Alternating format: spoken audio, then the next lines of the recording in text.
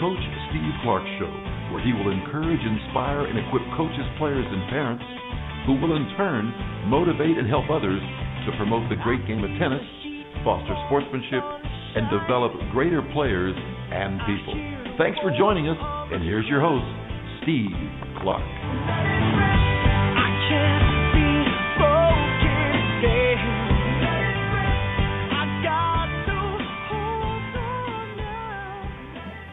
Hello, everyone. This is Steve Clark. Thanks so much for tuning into the show. And by the way, that introduction song, I don't always mention it, but Wayne Bryan is the vocals, and his Mike and Bob Bryan, that song is Let Her Rip. And I always say in tennis, let her rip, man. Don't hold back. And that's the way they compete, and that's the way they practice.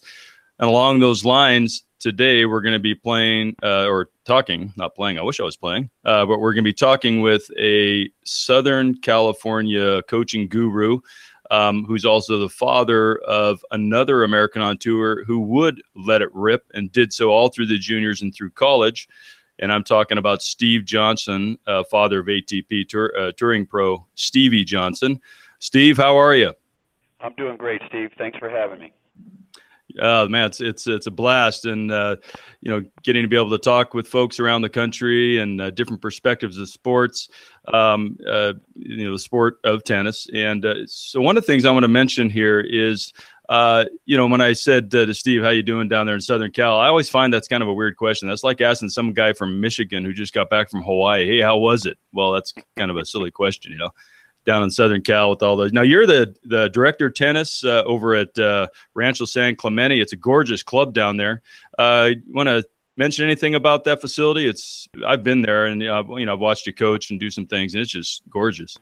Yeah, it's a very wonderful facility. I brought my little show down here in 2000 when Stevie was just about 10, and had a great time over the last 15 years.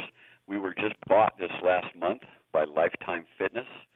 So we had a single owner, the man who built it, and we are now part of a $4 billion company. They own over 100 clubs.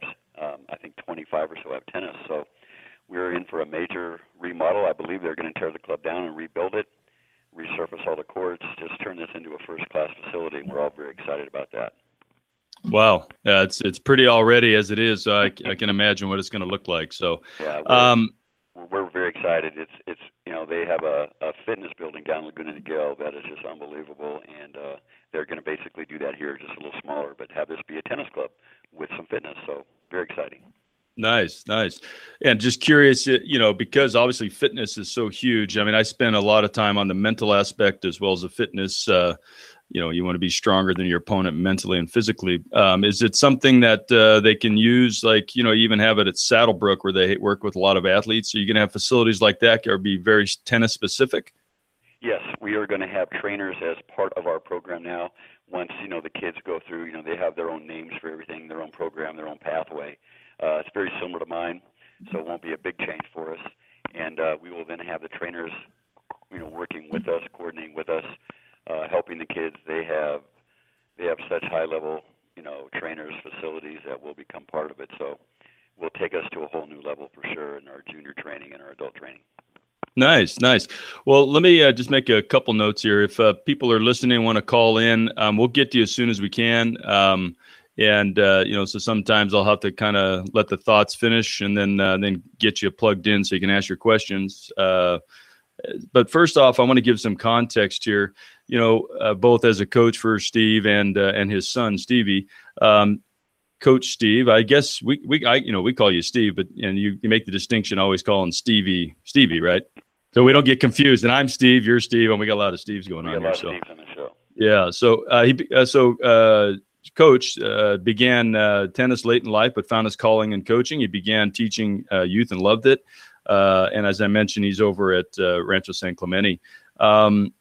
He's also a high-performance USA high-performance coach, and obviously he's done a good job because he's got Stevie and many others that have gone on to play college to prove that. And for context, because there might be some juniors listening, some of the questions are going to be based on what is Stevie doing out there and what was his junior years like. But and by the way, he's on court right now, didn't you say, Steve? Yeah, he's actually in North Carolina. He's playing Sam Groff. Yeah. So you guys, if you're watching the Tennis Channel or whatever that's on right now, while you're listening, you're getting an earful and an eyeful of tennis. So Stevie was one of the top juniors in Southern Cal's entire junior career. He went on to USC, where the team won 4 straight national championships from 2009 to 2012. And that's obviously, I think prior to that, I think Georgia had only done it, I think. But it's just Stanford had done it once. Was it Stanford? Yeah. So it's just an amazing feat. And but then he won the individual titles his junior, senior year. So we call that a dynasty. Pure domination. And the thing about it is, and I'll say this, even watching Stevie grow up when I was coaching at Irvine, and then just even through college, he was always a class act on the court. So we'll probably talk about that a little bit, Steve. That relationship and how important that is for you being a good sport. And he left as USC as the most decorated player in college history. And as a pro, he broke into the top 100 his first year on tour. And right now, what is he, 37? I think he's 47, 48, 49. He's okay. Just inside of 50 this week, I believe. Yeah, nice. His highest, he was 37 when the year started. Nice. That was good. Well, let me throw out some questions here right off the bat. And I think, in talking about both you and Stevie, as a father-son dynamic, what were some keys for you on that? A lot of times they talk about, as a husband, it's hard to teach your wife, out on the court. I see it all the time. I get husband and wives wanting to play mixed doubles and you work with them. Woo, fireworks get going. But, and I coach my son, and obviously Wayne Bryan, coached his sons, and Dick Leach coached his son. I mean, and Peter Smith now is his. So I'm curious, what are some of the keys for you in that relationship? I had a lot of really good role models growing up since I was, in the business. I had met, Greg Patton. I had met Wayne Bryan, and I had several of my friends in the area who had sons who were good. I had a lot of really good men who showed me how they worked with their sons. Mostly good ideas. I had a few that I watched, and I'd say, okay, well, that's something I probably don't want to do. My main thing was we did tennis on the court, and then tennis was done. So I was coach on the court, but off the court I was dad. So we didn't talk tennis in the car. We didn't talk tennis at breakfast. We kept it separate, and I think that got me a few extra years. I actually was still basically his coach. I was about 16. Most guys lose their sons about 12, 13. They don't want to hear it anymore. So when you say that, I'm going to stop you right there. When you say that, do you have any empirical evidence on that, or is that just your observation? Well, everybody I talked to said, they had to quit teaching their kid at 12 or 13. Interesting. And so I just kind of sat back and thought about it, and the common denominators were it was like tennis 24/7. And so I felt one of the things that would be good would be to be dad as much as possible and coach only at the court. And it worked for us. Stevie's actually still that way today. When he's on the court, he's 100% invested. He's all in. But when he leaves, he doesn't want to do tennis. He wants to now talk about the Ducks or the Angels or whatever else is going on. He's not a 24/7 tennis guy. He can compartmentalize it. And that's just who he is. He's when he went to college, Peter Smith and I talked about that, and Peter kind of followed that rule as well, and he did great with him, obviously, moved him forward, and what a storybook career for him in college. So that's Stevie. Now again, I'm not ever going to tell anybody how to do it. I'm just going to tell everybody what I did. I don't think there's a blueprint. I don't think there's a way of doing it. I'm sure I read Wayne's books, and there's some things that Wayne did that I didn't do, and I'm sure there's some things that I do that Wayne didn't do. So I think the common denominator, though, is it's full throttle, full fun on the court, and then after that, it's let the chips fall where they may. If they get into music or other interests, that's something. Right. The Wayne's boys, Mike and Bob were into music. Stevie was not. Stevie was into other sports. So when I write my book that I'm supposed to write, got people asking me to help me do it, which I like to do. There you go. We used other sports as this way away from tennis, and I'd like to develop athletes first and then tennis players. So I know Wayne did he liked to meet, and the boys are still doing it, and they're very good at it. So different theory there, but anything. I just don't think it should be all of one thing. Yeah. Well, along those lines, when did Stevie take ownership? So, you talk about a parent having to maybe, kind of throw this hint here. Maybe, I personally think as a college coach, or even with my juniors or, young people I work with, is that, tennis is a microcosm of life, and you learn discipline, and you can kind of relate things, to other parts of life. But when did you notice that he took ownership, or did you kind of wean your way intentionally, purposely away from it and say, look, you know what, I'm not going to take you there. You're going to have to call today. What was that dynamic like? He started hitting balls at 2, out in the backyard, beach balls and balloons. And then at 5, he could actually run a set on his own. So he played his first tournament at 5, won his first tournament at 7. So he was already taking ownership, and I was very afraid being that coach dad who made his kid play. So I actually made him take ownership very early. I would not do things for him, and sometimes I actually was a little rough. I made him cry because I wanted to make him come to me and tell me he wanted to play. Mm-hmm. I know my wife a few times was upset with me because I didn't sign him up. I told him I didn't sign him up for a tournament when he was little, but I actually had. But I just said, I want to see if he'll fight to be in it. And he always did. So I kind of did that for me because I didn't want to be the dad whose kid played because his dad's a coach. I had a lot of role models, and I saw a few of the boys clearly played for their dad, and I did not want to be that. And I was very lucky. He continued to like it, and he just kept asking me for more. So it was very easy for me then to play my role. So I was very fortunate in how it went as a child with him. That's good. When you switching maybe just a little bit now, just in general, you're working with the kids at the club, and whether it's your high performance or not, I've seen you kind of work with both groups. But let's just focus on high performance here, or the higher ender kids who are interested in really, maybe some of them want to go to college or play pro. When you work with them, what is your focus? If you had a if is it a 1.5 hour, if it's a 2-hour workout, what percentage of the time do you do what? Is it fun and games? Is it working on technical? Is it working on point plays? Do you mental work? I mean, what would a typical workout be for you? That's a great question. I've never actually put in, compartmentalize it that way. But number one is we have fun. I always tell them we're going to have fun today, but we got to get our work done. But I actually teach. I'm very technical in the beginning. My theory is if they want a chance to play, top college and possibly further, that they got to have everything done and mastered by 12. They should have their strokes in order. 10 is my perfect number. 12 is, I think, still can do it. I guess if I went from there, I would say I teach defense first. If you look at the numbers, in normal tennis, 7 out of 10 points end in errors. So I teach everything on the defensive side first, and then we do the offense because I try to teach them to have heart, have some guts out there, chase balls down. Then as they improve, then we kind of go into the offense. And then at that point, I think the mental becomes more a part of it. Now they're in matches, they're actually fighting, they're getting to 4-all, they're getting to deuce. And so I think, I guess if I had to do it, I would say that. I know when Stevie went to SC, Peter Smith, we had known each other for years in the business. He and I went through high performance together. He got certified through them back in the day. His comment to me was he had never had a kid come to a college team of his that was so defensive, so good defensively. And he said, we're just going to have to do some work on his offense. And that was interesting because I said, well, I took that as a compliment. And Peter obviously helped him go forward and be a little more offensive. And he's looking to be very offensive. He plays now on the tour, that's for sure.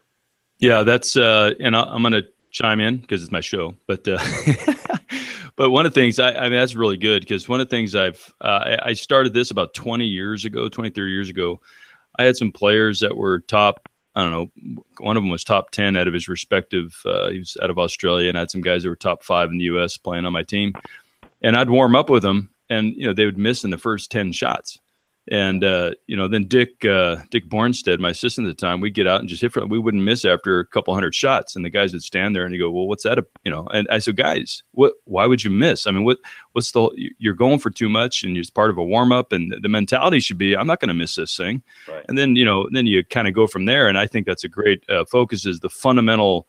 And I'm not a defensive player. I'm more aggressive all court player, certain baller back in the day. So but the point is I like that focus you have, where it's like, first your fundamentals, like it's kind of like you got to have your cardiovascular base down fundamentally to be able to grind forever. And that's important. And then you can worry about some other things. But it's the same thing with the defensive mindset. And then you can build, if you got an athlete, then you can build on that. So, or vice versa. Some guys come in all offense, and then, but it's hard to construct points, if you're being, points are over pretty quick. So I think that's a great mindset, especially for the kids. I think Alan Fox said one thing. He said, too oftentimes kids, they go offense when they should be on defense. And I think that's what you're saying, is learn how to have grit and grind and fight through the points, and then pull the trigger when you got it. Right. Well, I've been very fortunate to meet and talk with Alan Fox a few times and read his books. And, some of that, again, is from people like that were ahead of me, that I read about, talked about personally, had to be around them. And a drill that we do quite often here at my place is, we'll send the kids out with one ball. And, they just got to keep that ball in play. I know I've seen Mike and Bob go out and warm up, and they hit for quite a long time with one ball. They actually can go through volleys to ground strokes, and they never, ever miss.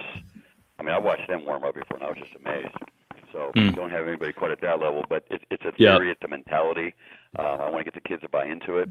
I've talked to some of the Spanish coaches, and they said, they do drills with their kids where they tell them you can't even start the point until you hit 20 balls.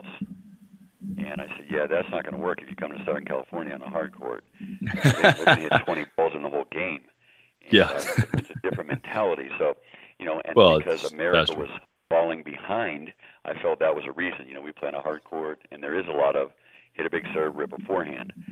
When I watch Stevie on TV now, they always talk about Isner, Stevie, Sam Querrey, Jack. It's all, all they do is have a serve and a forehand, which I personally am offended when they say that, because that's not it, but it is what they like to do, which, that's their strength. But I'm very defensive based. I just look at the numbers.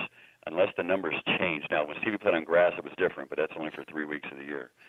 Most of the points are going to end in error, and so you just got to make a couple less errors. So my academy slogan has always been hit one more ball.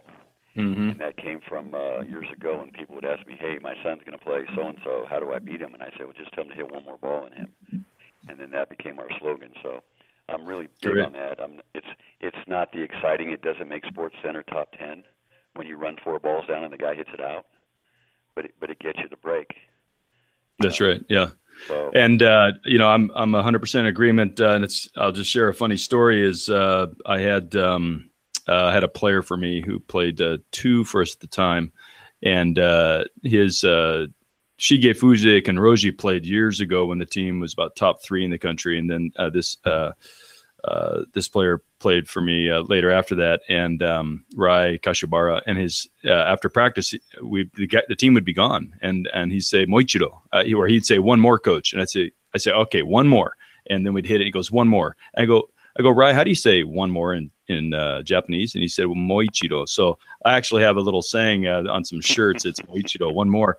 And then along those lines, and I just want to say this because you hit the nail on the head, and I've done this when I first took over the team up here at Eastern Washington, and with Irvine, I tell the story because I had several guys on the team that were top 5 in the country in the juniors, top 10, top 5. And I had one of the first drills I did for the year. I said, okay, guys, because I like one ball drills, like you said. I said, we have one ball, and you have to keep the ball going through the entire rotation, which is you start from the baseline. This is 20-something years ago. You start on the baseline. I'll call go to net, north side goes to net. So the guy goes to net and volleys. And I say move back. So he has to work back. He actually hit volleys. He's moving backwards in the groundies. And then the next guy comes to net and back. And then you have to be able to do that, sustain that for 5 minutes. It took him 45 minutes the first time because I wanted everybody on the team to do it. Everybody, not just one pair. and it took them a long time. After a couple of times of that, they saw how important that was, and it didn't take very long. They got the idea, and it's the idea of being able to control the ball and warm up. So that's exactly the drill I saw Mike and Bob doing. Oh, nice. That's exactly it. One would be at the baseline, then one would go to the net, then he'd go backwards, the guys would come up, then the Bobs. They never spoke a word. It would almost look like it was a choreographed move, and it was just like, this is unbelievable. Well, it is, because they know what they're doing. Yeah, exactly. They have that, so if I were to say, my guys, hey, we have the 5-minute drill, all I had to do is call it the times, but Mike and Bob, they know exactly, so that's great. Exactly when to move. And, I know Wayne was big on that. I got to talk to him quite a few times. I listened to him, and, I got a hold of Patton early because Greg had left college for a little bit to be a USTA coach, and he happened to be Stevie's coach when he was 12. And then he actually went back to Boise State, and he's been there ever since. And just an incredible person, an incredible guy for any, kid to play for him. And, he always talked about how it's fun, and it's all, about, have so much fun out there. And I don't think anybody loves it more than Greg Patton. And it's been great to, have him to bounce things off of. And he recently coached his son for 4 years. His son just graduated, Garrett, and Garrett ended up playing. Yeah, we played him. Garrett is, exactly. Okay. Garrett turned into a heck of a baller. And his last year. And it's an encouragement. He just took off. And yeah, this is an encouragement to juniors, is that they just, all of a sudden, the cork came off and Garrett started playing some ball. So. Yeah. Garrett was probably, middle of the road junior coming up most of his life. He could get into the Super Nationals and played well. And then in college, he just blossomed. And it was fun for me because I had a son, so now Greg's son, and he used to call me and just say how cool it must be for my, me as a father to see my son play in college. And I got to return the favor with Garrett. And I tell you, we had some of the greatest phone calls ever. We just had so much fun. And, the whole college thing to me, we can talk more about that, I'm sure. You're a college coach. All my friends are pretty much college coaches. So I think they have one of the greatest jobs. I think they have the greatest job ever. They run their programs. What you guys all do is, at a great time in these kids' life, and know how important you are to them. And I know how important my coach was to me, what Peter Smith meant and will continue to mean for Stevie. Peter Smith is still a part of Stevie's playing. I'll bet you Stevie's on the phone to Peter Smith before he's on the phone to me half the time. And that's the relationship they'll have forever.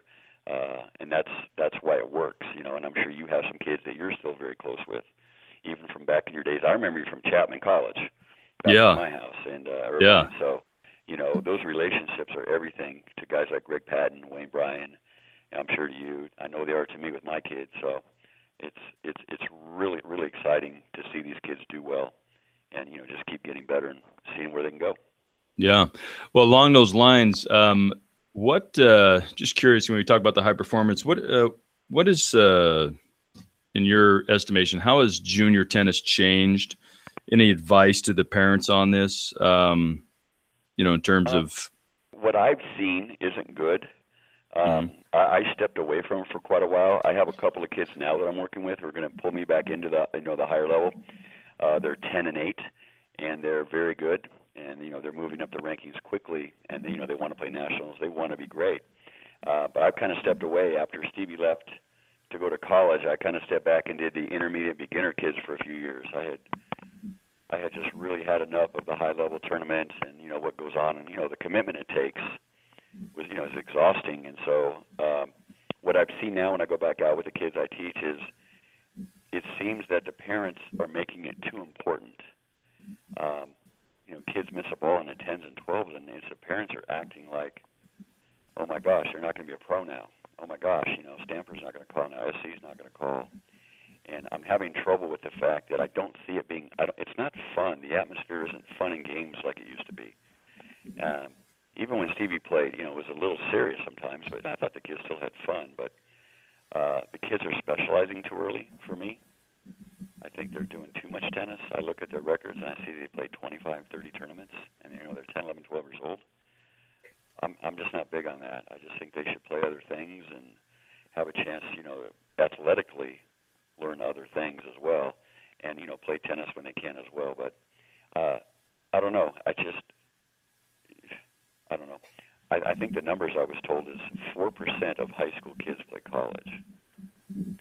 So that's a pretty small number. So I think Yeah, well, I think part of that is like what you're saying, though. Is I mean, even since I was in Southern Cal, most of the really good players in Southern Cal also played high school tennis. I think they're not now. So then that percentage drops even more. Correct. High school is dropping off.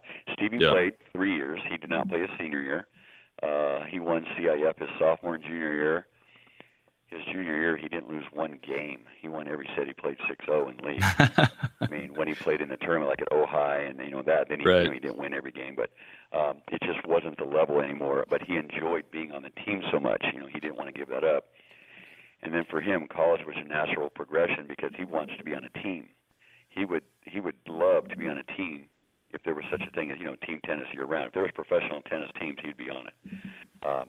So his dream is to play Davis Cup. His dream is to play Olympics. If he can get on those teams, that would that's his biggest dream, is to do that. But most kids now are saying they are too good for high school tennis. And then I got kids now who are saying it who they're not even making super nationals. So it's totally wrong, and they're doing it for the wrong reason. Again, I think Stevie did it to be on the team, to create friendships. I tell everybody, you got to do something at school other than go to school. You got to, be on a team, be in the band, be in a choir, do a play. Don't just go to school and, leave. Go be a part of it. And so, that's just something I try to get my kids to do. So all my kids play high school tennis. I want them in. Win or lose, it doesn't matter. I just want them to be a part of something. And several college coaches that I know appreciate the kids playing high school tennis because that way they understand what a team is. Well, and the thing about that is, and this is how I've counseled some better players, is look, you may beat somebody 0-0. I mean, Cameron Lindy, I think, lost one match an entire year down there in Southern Cal, but it's the type of thing where, yeah, just like Stevie, you may win that 0-0 or 1-1, but can you do it serving and volleying? Can you do it chipping and charging? Can you do it? Can you beat that guy a different way or that girl a different way? Well, then now you're putting yourself in a little out of the comfort zone. So, and then you're part of a team. And I think you're right. That's something that's real important. Yeah. I mean, I don't know your personal thought. Maybe you can share it, but I know Peter Smith liked kids to have played high school tennis. His boys played high school tennis. They are continuing to play. As a matter of fact, his son Riley, they just won CIF. His son was, their big guy, and he's like 6'6" now. He's a giant. But they come into school and they actually understand, because some of these kids come in playing tennis only and homeschooling. They struggle finding the classroom. They struggle being at practice on time because they've been in a world where everything was their own on their own time. And, that can be a real problem, when you got 8-10 guys you're managing and some guy really doesn't know what team means. So the coaches I know are okay with high school tennis. They like what it does other than the level might not be real high, but other things are invaluable. Right. I think, and I'll chime in on there. For example, we homeschool, but we homeschool for different reasons, not so Graham can get more tennis. And, like, for example, around here, just because of the area, Graham's 12, but he plays high school, he plays college players, to get the match level. But there's nothing more than he likes than he wants tennis buddies. And when he gets, if he could play high school tennis right now, I'd put him on a team, just because it would be fun for him. And so, he'll do it when he gets a chance, because I firmly believe that. I want, I've had people ask, what are you looking for in a player? I want somebody who's, it's definitely about team. It's, self on the shelf, sacrifice, that sort of thing, and you got to learn those skills. And I think when people do the homeschool just for tennis, that's fine. But the issue is they have to have a mindset where, you don't get far in life in many things, and particularly in tennis. And I think you could probably speak to this, that when you get out on tour, you got to have friends and you got to feel like you can get along. I think we were talking about that just before the show started, where there's some guys out there, they don't have a whole lot of tennis Mormon fuzzies out there. Yeah. And so it's a matter of, you got those friends to help you. And that's, with Trevor and Mike Saunders and a lot of guys that played at Irvine when I was coaching there, that's their team. That's their fallback emotionally, socially, and everything when they're out there grinding on the tours. So, anyways, it's way tougher than most people think. I wouldn't have known. I don't travel with Stevie a lot. I do go to Indian Wells. I go to Wimbledon. I'm leaving Thursday to go to the New York for the Open. But you're out there by yourself. You sit and look at what Federer and Novak and those guys can do. They take their whole world with them. every week. Stevie has to leave his world behind. He doesn't have enough money to take everybody. So, he's got his coach. He's his girlfriend Kendall's able to travel with him a little bit now. They're working on that. She can go a little bit. I'm going to New York. My wife went with him over to Montreal and Cincinnati. I think she's going to go with. I think Michelle, my wife, is going to go with him to Australia. So, we try to work out things so that he's not out there by himself because, he's a kid who gets homesick. You get lonely, and if you lose a few weeks in a row, it's tougher.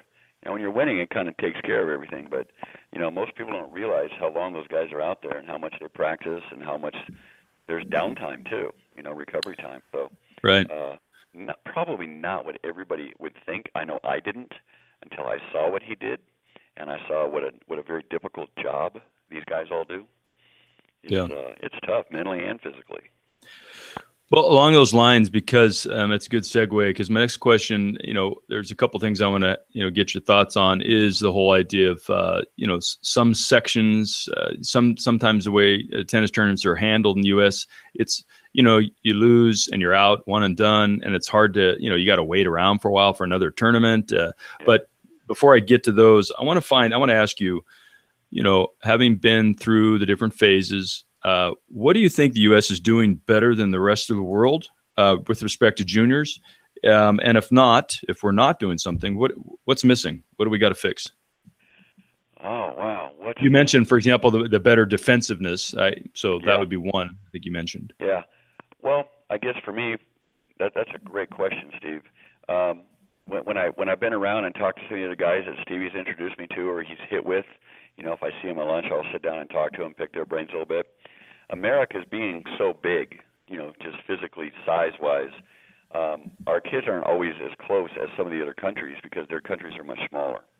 The French tend to hang with each other. The Germans. Oh, you mean close emotionally, socially close? Yeah, because they grew up together. They were all part of a system. Whereas, here, with the guys we have on tour now, they were all pretty much independent. I don't really know John Isner's history. I know he went to Georgia, but I don't know him as a junior, and I've not asked him that. But John was not a part of USTA. He did it on his own. Sam Querrey was a little bit because he was in our section, but not fully in. He stayed at home. Right. Stevie was not part of USTA. Jack Sock was part of a Mike Wolf Tennis Academy over in Kansas City.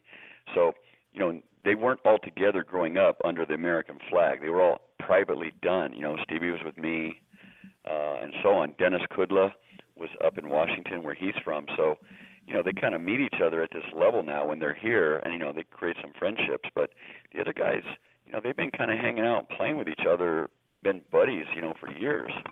And I think that's different. Americans don't seem to be as tight as the others. I'm sure there are a few guys that are Stevie has his close friends on tour, but it's just something that I do think we lack. And, our size makes it tough because, we all kind of stay where we're at.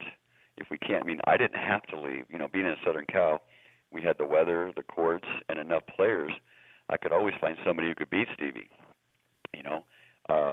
If you live, like where some of these guys are from, they have to move to California or Texas or Florida to find competition, because the kid's really good. So I think we're a little behind on being a team, being all one. We kind of pull together for Davis Cup. That's really cool. So I hope we do a better job of that. So practically, this would be let's maybe just get more micro oriented. So if we were just to look at Southern Cal tennis, obviously I think one could argue that Southern Cal tennis is one of the strongest sections in the world, having the people that have come out of there. But what sets it apart aside from the 365 days of sunshine, the thousands of courts, jump on a court anytime you want, what sets it apart that you think from the rest of the country, or maybe some things that you've seen in some other parts of the country that Southern Cal could benefit from? For me, with Stevie, what I would find when we traveled in the juniors is that some of his friends, like one friend lived in Denver, and that kid's father had to join all three clubs in town because he said they were only allowed 2 reservation court times per week. So for his kids to play, he had to get 3 club memberships so they could play 6 days a week. He eventually then, when they were like 12 and 11, he had a son and a daughter. They actually had to move to Texas. It was cheaper to live in Texas and have them go to academy because of just court restrictions. Whereas with us, like you said, we have the sunshine, the courts. I think we have many, many good coaches here. And because we're small, tennis is expensive. Tennis is not a cheap sport by any means, but we actually have the least expensive tennis ever because, like for Stevie, for example, we rarely had to get a hotel. We could always drive to the match and come back home, where some sections are many, many states. So very cost prohibitive. It's either a 4 or 5 hour car ride or a plane ride. It's hotels. So I think we've always had an advantage there, is that we can find lots of competition, and it's not terrible expensive. I think we're ahead of it there. I actually had to schedule trips. Like we'd go to Santa Barbara, I'd go to San Diego, which I could have driven home from, but we stay in a hotel. So Stevie learned how to live in a hotel, train out of a hotel, eat, and whatever, so that when he got older, he would be able to. So, I mean, I kind of saw that happen. He was pretty good, pretty young, so I just had all this stuff in mind, how I try to manage that.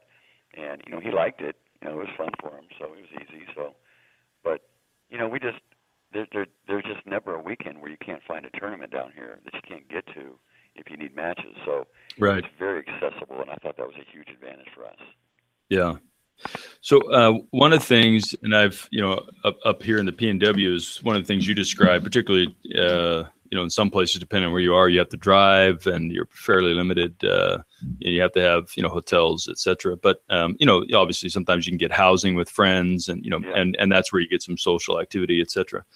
But one thing, just kind of from an outsider, I'd like to maybe get your thought on this, outsider in the sense of going back down into Northern Cal, Southern Cal, or if you go to some other areas, he's played Little Mo and you'd play these different areas, is, sometimes the way tournaments are run, for example, you'll have a situation where there's no backdraw. I know in Northern California, for example, they had no backdraw in a tournament. And then not only that, but the tournaments go over 2 weekends. So what ends up happening is you have, a kid who maybe might lose that weekend, and then he can't sign up for the next weekend. So even not only one and done, but then you can't go sign up for another tournament. Now in Southern Cal, most of them I think are on the weekend, and then you can play them every week. And I know other sections are that way. Up in the PNW, there's a lot of backdraws.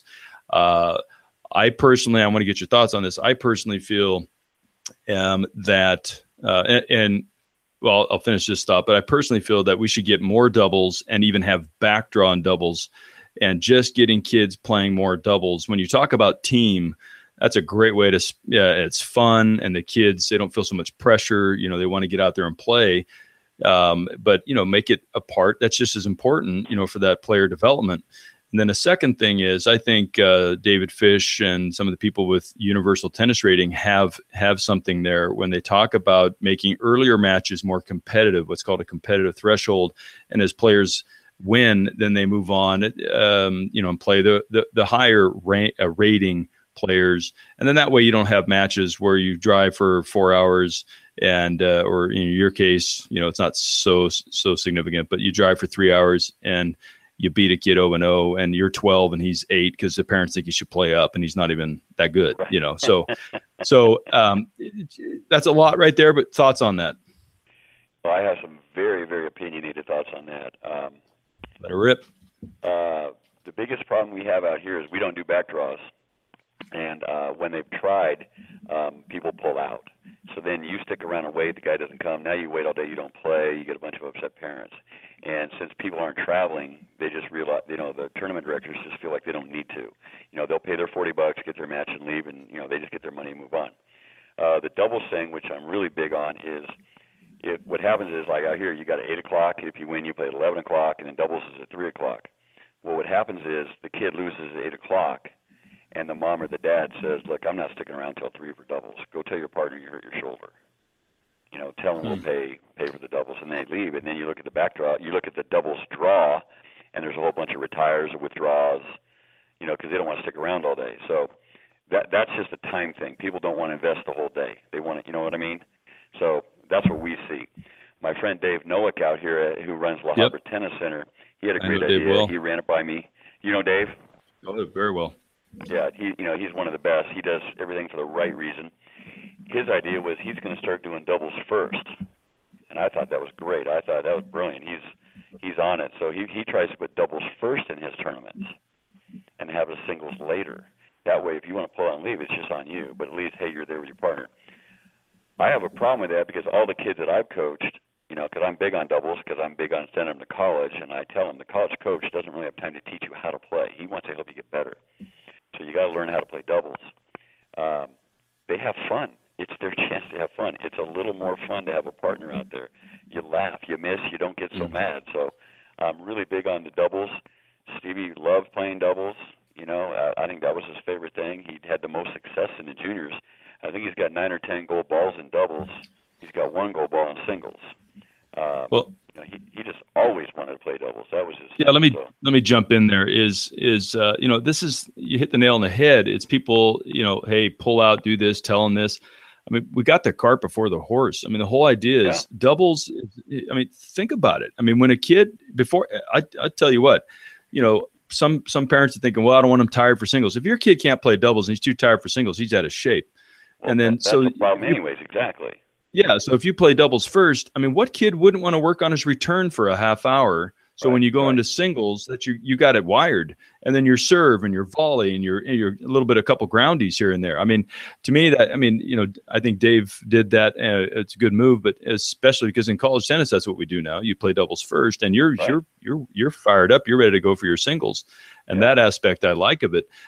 Regarding the back draws, I just don't understand. I think it's education. We need to educate parents. What's really important, it's playing more matches. And here's where, and I'm not a salesman for the UTR, but I think it just makes sense, however it gets done. But I think the UTR and the USTA are working together. But here's the deal. The reason people don't play back draw is maybe not because of the timing so much, but it's because they said, hey, I came to win the tournament. Well, if you're really that good, you might not have lost first round anyway, or you played somebody that's better that day. But we get better because of competition. And people go out of the back draw because there's no value. And I don't care, all these points and everything they award. Look, the UTR rating, what it does is even if I lose to somebody and it's 6-4, 6-4, my rating goes up. If I lose to someone 6-0, 6-0, it doesn't. But if I beat somebody 6-0, that's not a competitive match. So it doesn't go up. But if it's 6-4, 6-4, and even if I lose, so the whole idea is you're playing to get better, not avoiding tournaments, not traveling away when you could stay home, because it rewards competitive thresholds.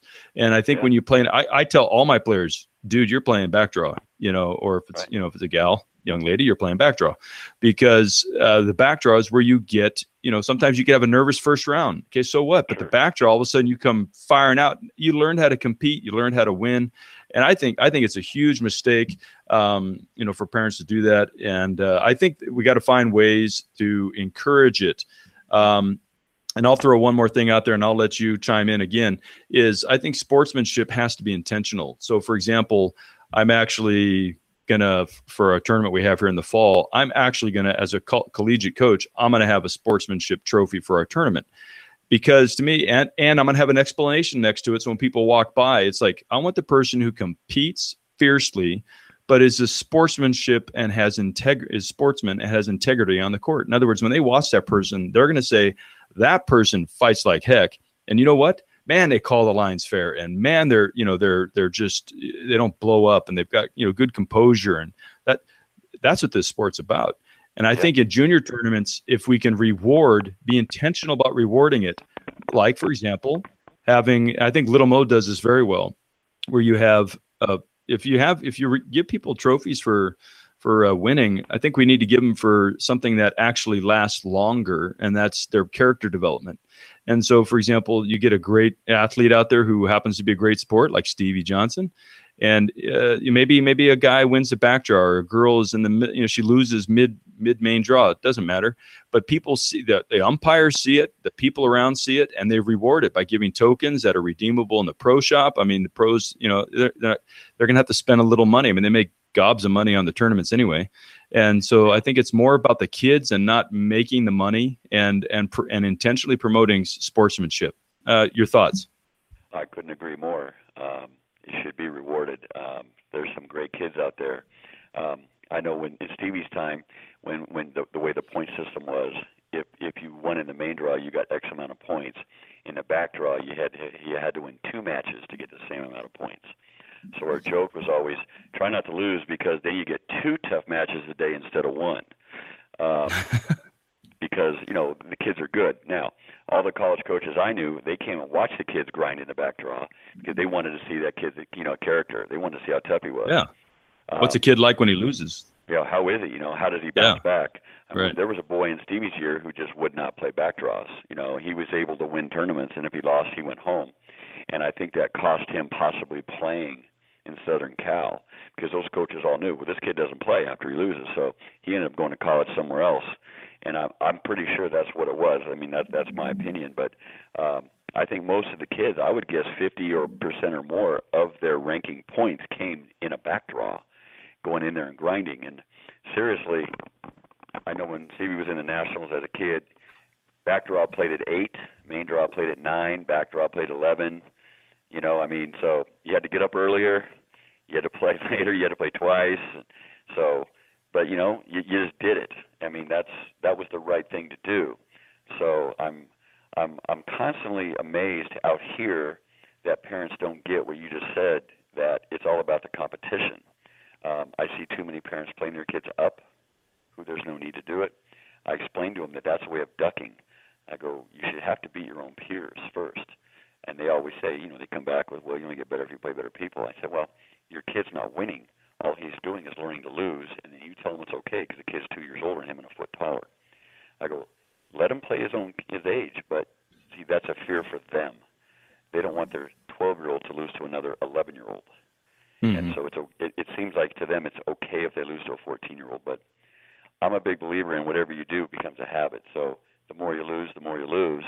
So you got to find a level where you can win, and winning's tough. You and I both know what's the most uncomfortable thing about a tennis match: serving it out. Go serve out a match. Go see what it feels like. So tough to do it when you're losing all the time. If you're never really put under the pressure of winning, I don't think you're building a player for down the road. Right. When did Stevie decide he wanted to go pro? When did that click? It's kind of funny.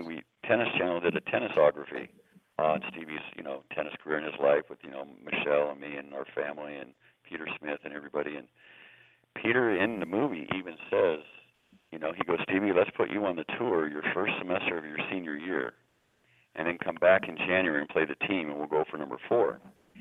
And Stevie did well. He got into the 300s, while he was in college. And Peter said he still felt he didn't know that he could be a pro. And I agreed with that. Stevie just, because, it was never his goal. And we joked about it, said he played the U.S. Open one day and all that. But it wasn't the goal. The goal was just, if you're having fun, keep playing, get better, see what happens, see where it goes. And so then I think that semester he took off, he started to believe that he actually could be. And then he won a few matches. So I'm not sure he actually thought he could until he actually got on the tour and started winning matches. That first summer after 2012, he actually won a challenger up north. And I'd like to think that might have put him in his own mind that he belonged. I think that would probably be the point I would guess he would say, I'm a pro. I won a challenger. So let me translate that for maybe some juniors or parents out there. I know variety. I mean, some kids know. I know Mike and Bob knew when they were kids. I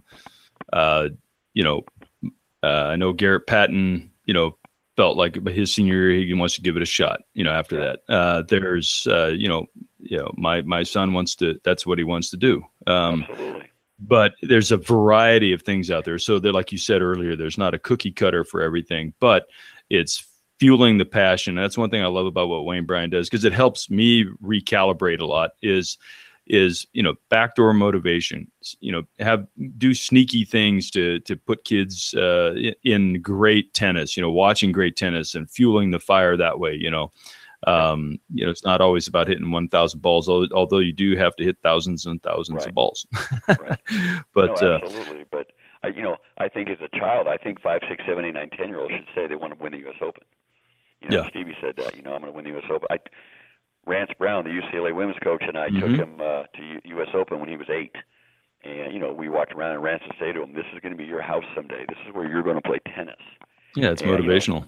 For him, that dream actually is happening. So, but, then when you turn 13, 14, 15, you realize, okay, where I'm at, hey, I can be a good college player. He wanted to go to college. You, Rance, Greg Patton, Wayne, all these guys, mostly college coaches, all said, Stevie, why don't you try to go to college and win a team championship? That's really hard to do. Yep. So from a fairly young age, he had in his mind from all my friends, go win an NCAA championship. And then they said, and then as a second goal, try to win a singles. Always team first. And so Stevie said, hey, I would trade both my individuals for a team anytime, because that's just how he is and that's who he was as a kid growing up. So for us, it was easy, to have him go that route, plan a team, be a part of something bigger than himself. And he seemed to always play better when he was playing for something bigger than himself. I think that's it right there. For him, Peter Smith jokes and we say, he had a Superman, uniform on under his SC jersey. When he played for SC, he was just a beast. And, he ended up his junior and senior year winning 72 matches in a row, which the other one we could find was, we think, was a 40-something in a row, that's amazing. So that's really hard to do day to day. You're going to have some bad days in there. And he found a way to win. So he's a heck of a competitor. But had he been on his own, he may have justified in his own mind, I can lose today, it's okay. But you know what? This is for SC. This is for the guys. This is for Coach Peter. I got to play, and I think that helped him get ready for the next level. Well, and that's the whole idea behind team sports, because tennis is individual, but as college coaches, it's not an individual sport; it's a team sport. And one of the things I'll tell my guys is, what's the worst case scenario if you lose a match, in a team match? They say, well, I let my team down. I say, yeah, but everybody still loves you, man. They're still going to they're still your best friend, and so it takes away that sting, because I'm competitive as you just have to talk to my past players. I'm more competitive than most people, but and it'll linger with me. It'll tick me off and all that sort of thing. But when you got some playing doubles and you're out there, I got a funny story I got to tell you. Julian Barham, right? Yes. Mm-hmm. So Julian and I were playing, and this is a related thing I tell my guys, is we were playing a tournament. This was just the sectionals in Southern Cal, but we hadn't lost a match. We were 1 in Southern Cal. And we were playing this match, and I won't mention names, but so we're sitting there, and we're it's not going well. And Julian is just laying an egg. And we went over we had lost first set, and I go to the changeover. I said, Julian, what's going on? He said, well, I'm feeling lousy. I got this going on, this going on, this going on. I said, hey, got a news flash for you, buddy. We lose this match, you're gonna really feel lousy driving home, and you got all those things going on, but it's going to really stink. And so the whole idea of, in that team moment, digging deeper as part of something, like you say, you got these other things, you got to put these things on the shelf. And for the to go undefeated, to be that team, he stepped it up, and him, he's got these hands and this control. It's just the next 2 sets were just like kaboing, so that's one of those things where that digging deep for the sense of the team and the doubles. And I tell guys, look, worst case scenario, deep down inside, your parents love you, your teammates love you, and it's just part of, Wayne Bryan would say this all the time, losing is part of winning. It's part of learning. It should be motivating you. And I want your thoughts on this. I usually say, and I actually have a little article I write about this. There's a difference between somebody who loves to win and somebody who hates to lose. And there's a difference between somebody who would rather play well and lose rather than play ugly and win. I'm the latter too. I hate losing, and I'd do anything it takes, obviously, with sportsmanship and within the rules, to win. Any thoughts on any of that, especially with college tennis or whatnot? Yeah.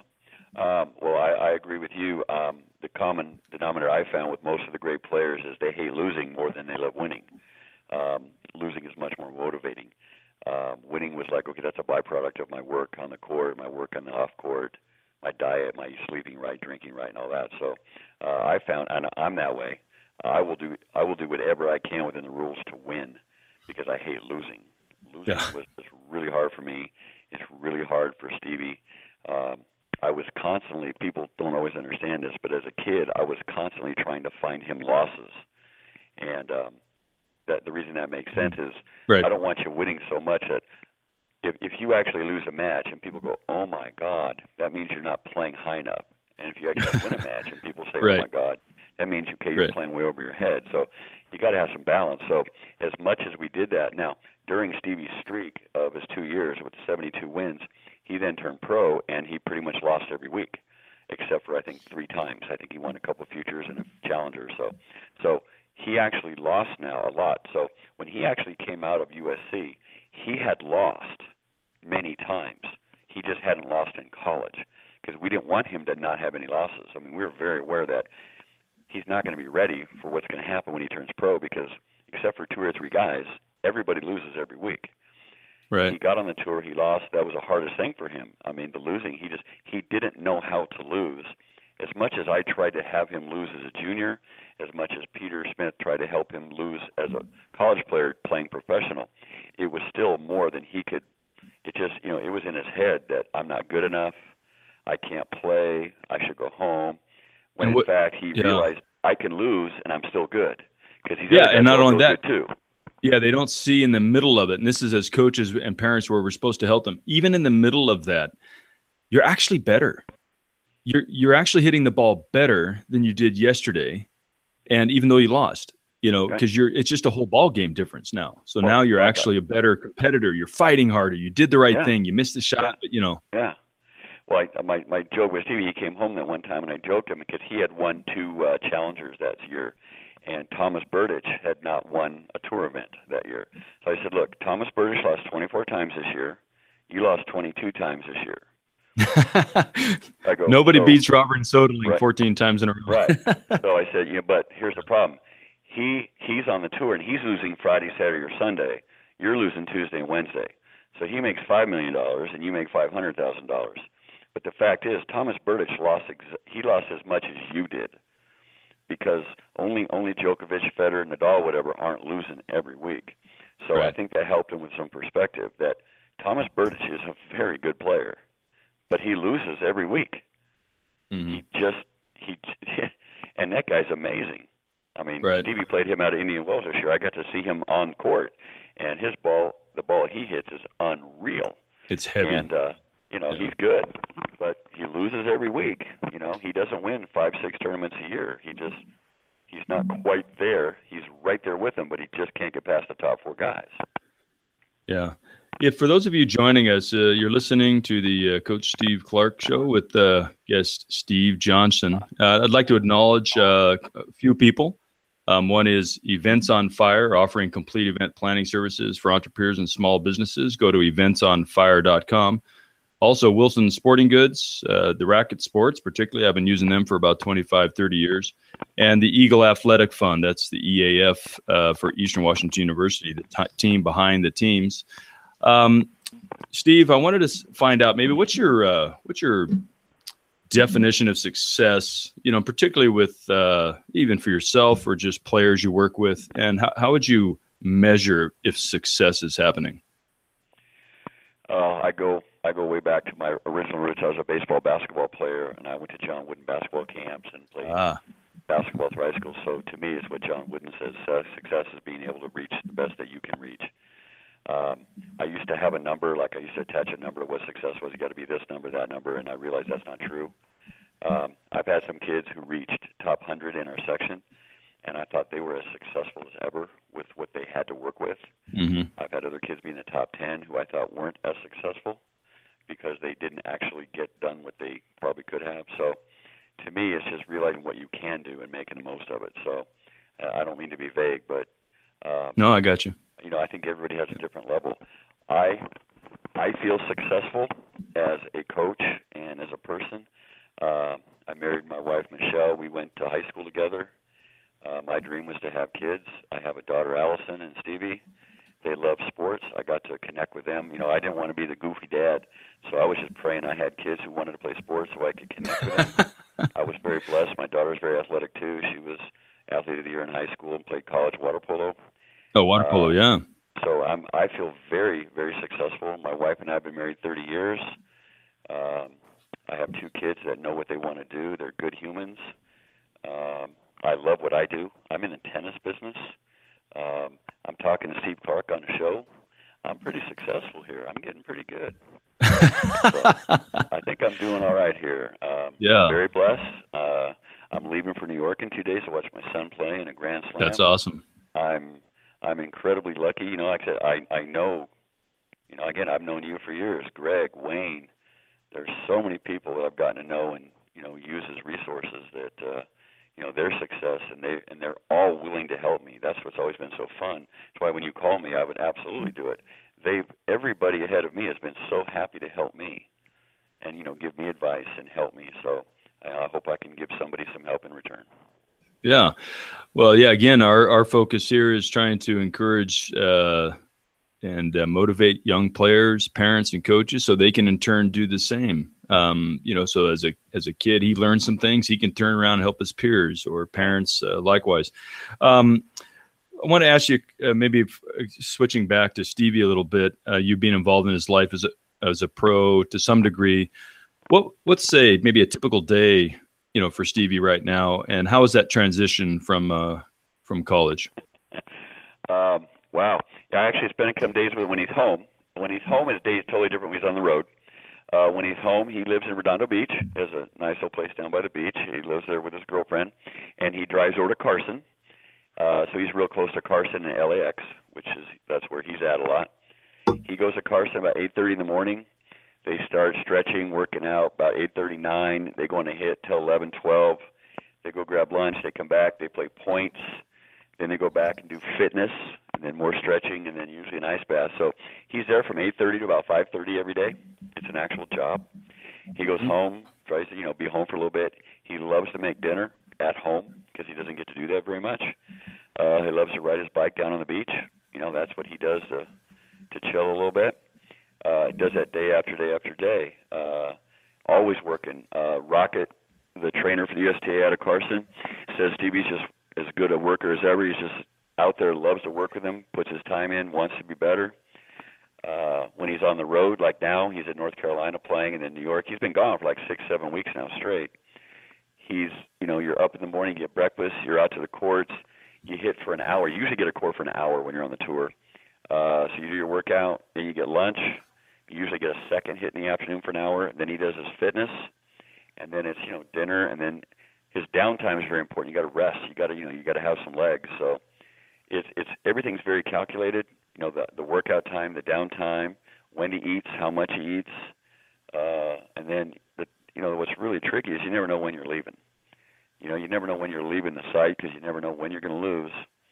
Sometimes you lose early, and then you got a whole week off, and then sometimes you get late, and you barely get to the next place. So very tricky, but it's an actual job.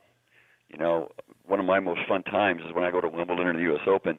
He gets his hour, and then, he leaves. He goes and does his workout, whatever, and I just stay in the practice courts, and I watch all the guys practice. I'm just always looking for something that I can use. I'm not done learning. I'm trying to find out new ways to teach. Like I watch Rafa and Fed at Wimbledon every day I could. If they were out there practicing, I went and found them and watched them, and I watched some of the kids coming up. What the new Americans are doing, or what are they doing different? And I'm just always looking for something. But I don't relate it directly to Stevie. I might talk to at the time his coach, or I talk to his agent about things I see, and we try to all stay in touch a little bit. But Stevie kind of knows what he needs to do. He's really good about it. He's very focused. He has very high goals. Top 50 is great, but that's not it. He'd certainly like to crack. He wants to be a top 10er, and so I'm sure he's going to do everything he can to try to achieve that. Yeah, a lot of times, from what you said before, when he was, junior, senior, even you're in college, he's not thinking top 10. He's thinking, am I even right for this? And so your goals change, and constantly changing. Yep. Yeah. So it's okay for those, young guys listening, girls listening, that, even if you have a high goal now, sometimes you want them to be realistic, you want them to be attainable, measurable, and then they kind of change. And all of a sudden you go, you know what, I can do this. And actually I can shoot for that. And, but it's good to have those way out there, that the dreaming. So, well, I actually say something touching what you just said. Is I tell all the kids and the parents early when I meet them, I go, how high up your kid goes will be how willing you guys are all willing to be uncomfortable. Mm-hmm. If you're not willing to drive 2-3 hours into a hot play, if you're not willing to play in heat, if you're not willing to play when it's cold, if you're only going to play when it's 72 degrees, you're probably not going to get real far. You got to play in an uncomfortable situation, uncomfortable opponent. I got kids here who, they sign for a tournament, they see the kid they're playing, they don't go, and I go, what happened? He goes, well, my mom doesn't like that kid, and so she didn't take me. And I'm like, okay. So I have to, chat with the parents, say, you know what, that's the match you have to go play. I know I was told when Stevie was a kid by the USTA, high performance coaches, they said, who's the kid Stevie dislikes the most? And I told them a name, and they said, well, you got to have him play that kid every other week. And I said, wow, that's kind of tough, but then I understood it. I need to put him in an uncomfortable spot. He's got to play a kid he doesn't like. He doesn't like the way he plays. He makes line calls he doesn't agree with. So being uncomfortable is a big part of your ability to get to the next level. And, for Stevie, main thing I'm uncomfortable with is just training. Stevie wasn't a really hard worker as a kid for me. He was just very talented, and so he could get by with it.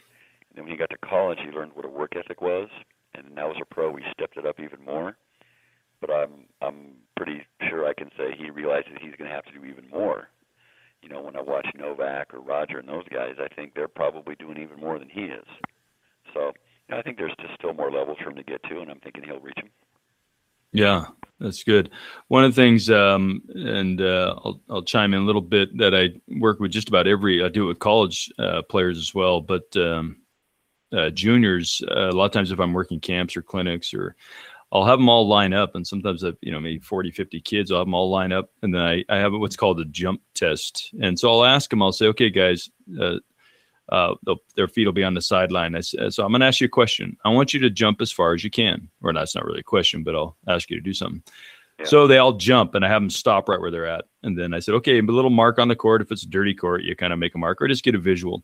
And without fail, I've been doing this for about 20 years. And so I'll have them back up, and I say, I'll say, okay, now I've got a little carrot for you, and I'll pull out something. Okay, whoever jumps the furthest, or imagine your parents giving you an ice cream on the way home, if you beat it, and however I can motivate them. And then they almost all beat the mark, sometimes by a long shot.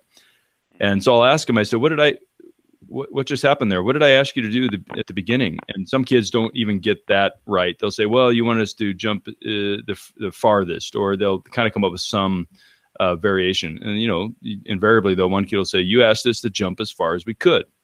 And my next question is, how come you didn't? And they all look at me like, oh. And I said, well, there's various reasons. And some of them say, well, we weren't motivated. And I said, why should I have to motivate you? Don't you want to be motivated on yourself to jump as far as you can? And they'll go, oh, or I'll say, yeah, motivation is good, but is it really that necessary? In other words, another kid will say, well, we didn't know how far we could. And I said, now we're getting onto something.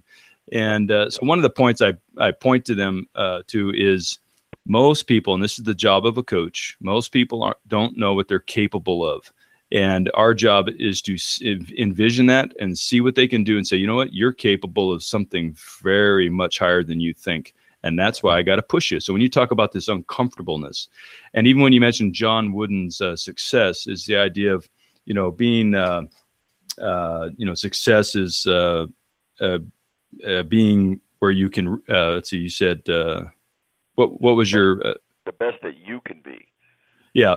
And my point to them is, you don't even know what you can be is, what that is. And so as a coach, I can see that. And I go, you know what?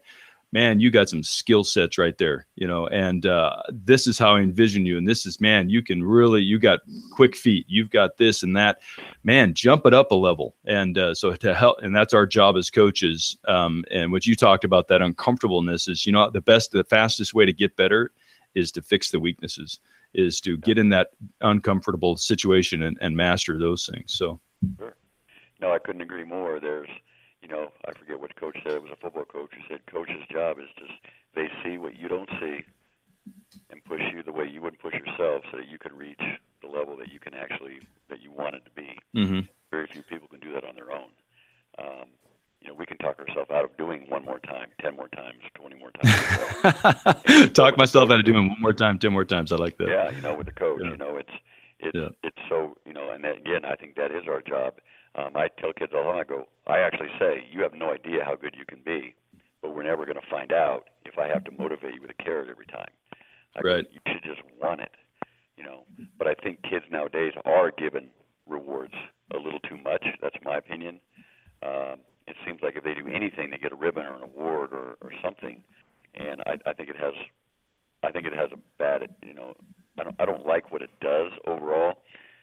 We could even get started on the whole participation trophy thing. But yeah, I heard good. Yeah, happened last week or whatever. It was all over Facebook. But right. I'm really big on the fact that the trophies that I won. I earned. I was on a team where I won them. I don't have a participation trophy. I'm 57 years old. There weren't such a thing when I was a kid. I remember when you were at Irvine and I was in Irvine teaching over there in Woodbridge. Yep. I remember that's when I was my first exposure to kids getting participation trophies. So I don't know if I was slow to hear about it or just whatever, but I remember thinking, I walked in and told somebody, I said, this is going to be the downfall of America. I mean, that's what I actually thought. The entitlement. The entitlement thing, yeah. Yeah, dumb it down. It dumbs it down. And, a while back I had about 30 kids out there, and I asked them all who has a participation trophy, and every kid's hand went up. And I said, now, how many of you care about them? How many of you are to have them on display? And not one of them did. And then one of the little kids, I think the 7-year-old, actually said, yeah, but my mom really likes it. Yeah. That's the problem. Yeah. You actually, the one kid was funny. He actually said, yeah, our team came in last place and they gave us a trophy. We stunk. I don't even want that trophy. Yeah, it's they understand. Know. Yeah, they know. It was funny to me that it was parent driven. Some parent there wanted every kid to have a trophy because they want them all to be equal, because otherwise you hurt their self-esteem and blah blah blah. And I'm right. against that. Right. You were in San Diego, I think, at the Davis Cup when I was down there with Wayne, and we're doing the clinics, and it cracks me up because, I mean, you probably saw Graham Hill a little bit. He's got the one-hander, but he's a feist. I mean, the kid works hard. I mean, he works extremely hard. But the funny thing is, I remember he and I were talking about this, and Wayne talked about this when I was on the radio with him. Is he calls people losers. He says, "Get out of there, loser." And some people who hand out participation trophies would be appalled. But the whole point is if you can't handle being called a loser in a fun way, when it's all fun and games, it's gonna be really hard to lose when it really matters. And you have to learn how to lose, and that's why he does it. It's just it's poking fun and it's having a little bit of fun. Wayne's not afraid of being politically incorrect. I mean, sometimes I even cringe some things he says, but the fact is, he should be able to. I remember that day we were down there in San Diego, we were doing that, and I remember looking at whoever I was with and saying, "Oh God, I'd get so many phone calls. My owner would get so many phone calls if I said that. I have so many upset parents. I'd be answering for weeks if I said that." But it shouldn't be. I totally agree with you that, Wayne should, and he is joking. But I have had people come in and say that to me, why did you call him a loser? I said, he lost. Because I say, winners move up, losers move down. And that, just one mom was watching, she thought that was inappropriate that I said that. And I said, well, I'm sorry you think that. But, so I have actually had to answer that. But, Wayne lets it fly. But he's got a big laugh while he's doing it. Exactly. He's fine. It's the delivery. But that's just Wayne. Wayne just goes right after it. And, I mean, it's kind of funny when I've been with Wayne. A kid will walk up, and, somebody will go, "I want you to meet my son Bobby." And he goes, "You any good?" And that's just the first thing Wayne says. "So you any good?" And most of the kids go, And I'm like, gee, that's kind of rough. But, he's just trying to have fun with them. But that's Wayne. It's great. Right. I know you want to watch Stevie on the match there, but let me just ask your opinion on, if you had to pick some key characteristics of a champion, what would those be? For me, heart and competitiveness have to be at the top, especially when you get to the pro level, because everybody's good, and it's going to come down to a couple of points. And so it's finding a way to win those couple of points. I read a report 2 weeks ago that science has now proven that professional tennis players are the best athletes of all the pro athletes, and that Djokovic is the best athlete on the planet. I obviously am not going to argue with that. I see what they have to do, returning 140-mile-an-hour serves, 100-mile-an-hour ground strokes. So I think heart, competitiveness, athleticism, and then obviously you got to have your tennis skills. But that's what I would put at the top. I'm still going to stick with competitiveness. You got to be a fighter. It's so tough out there. Yeah. I mean, for me down here in San Clemente, my kids are all they're pretty privileged, where they live, what they have. And sometimes that's tough on them because they don't have to fight for anything. And I say, well, that's why we play sports. We need something to have to struggle at. We need something to fight for. And I go, it's good for you because we do all have so much. We're very blessed. We have nice houses. We have cars. We have great weather. So I think it's kind of a double-edged sword. You got to have courts and rackets and good shoes and money to play tournaments, but you got to learn how to fight. So, if they find that balance, Stevie can fight. If you listen when they're talking about on TV, they always say he's just one of the best competitors on the tour. And that's one of the things that I am the most proud of, is that he is that competitor. And, he'll lose a tough match. He'll be down, but he's going to come back. And he'll get back after it. So, yeah, there's studies that talk about grit. This concept that you just won't, like a pit bull, you just don't let go. And then something you mentioned earlier about the team is that they talk about, a lot of times we talk about as a team, there's this extra something that helps motivate teams. A lot of times it was maybe the goal of the team together motivates them. But actually what they've found recently is, in studying a lot of athletes and teams, is it's called social cohesion. And it's this type of thing where when you actually are close to your teammates outside of the sport, or even on the court, as opposed to, hey, we have the same goal, we're going to win conference, or we're going to do this. What motivates and what creates this extra something to win more is social cohesion. And this goes back to the whole idea of playing doubles, enjoying the people you're with when you're on the court, and being able to handle losses and all those things together. So I just wanted to throw that in there because you mentioned a study out there, and I'd be curious to get that. If you can maybe email me, about that, the name of that study, I'd be interested in reading that. Yeah, I saw it on Facebook, just read it real quick, and it's gone. But I saw that, and I was just like, well, that's cool because, I'm a little biased. Obviously, I'm in tennis. I think we are incredible. I think that the tennis players of today, of yesteryear, I don't think so. They were, 5'10", 145 pounds, and they just ran to the net and volleyed a little bit.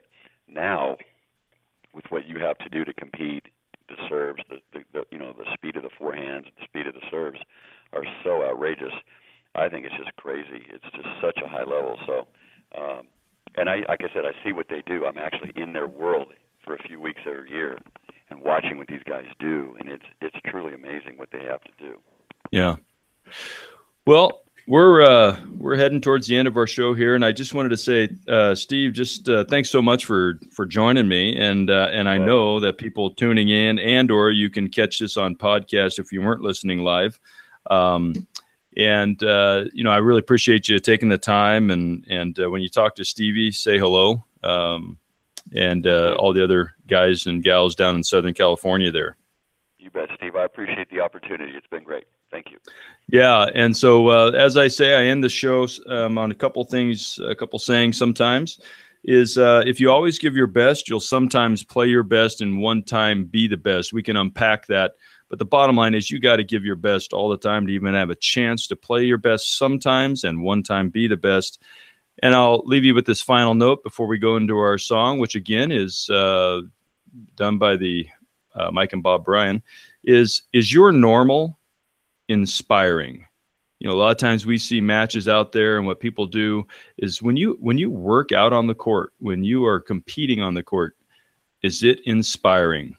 So until next time, let her rip, and thanks for joining us. Bye for now.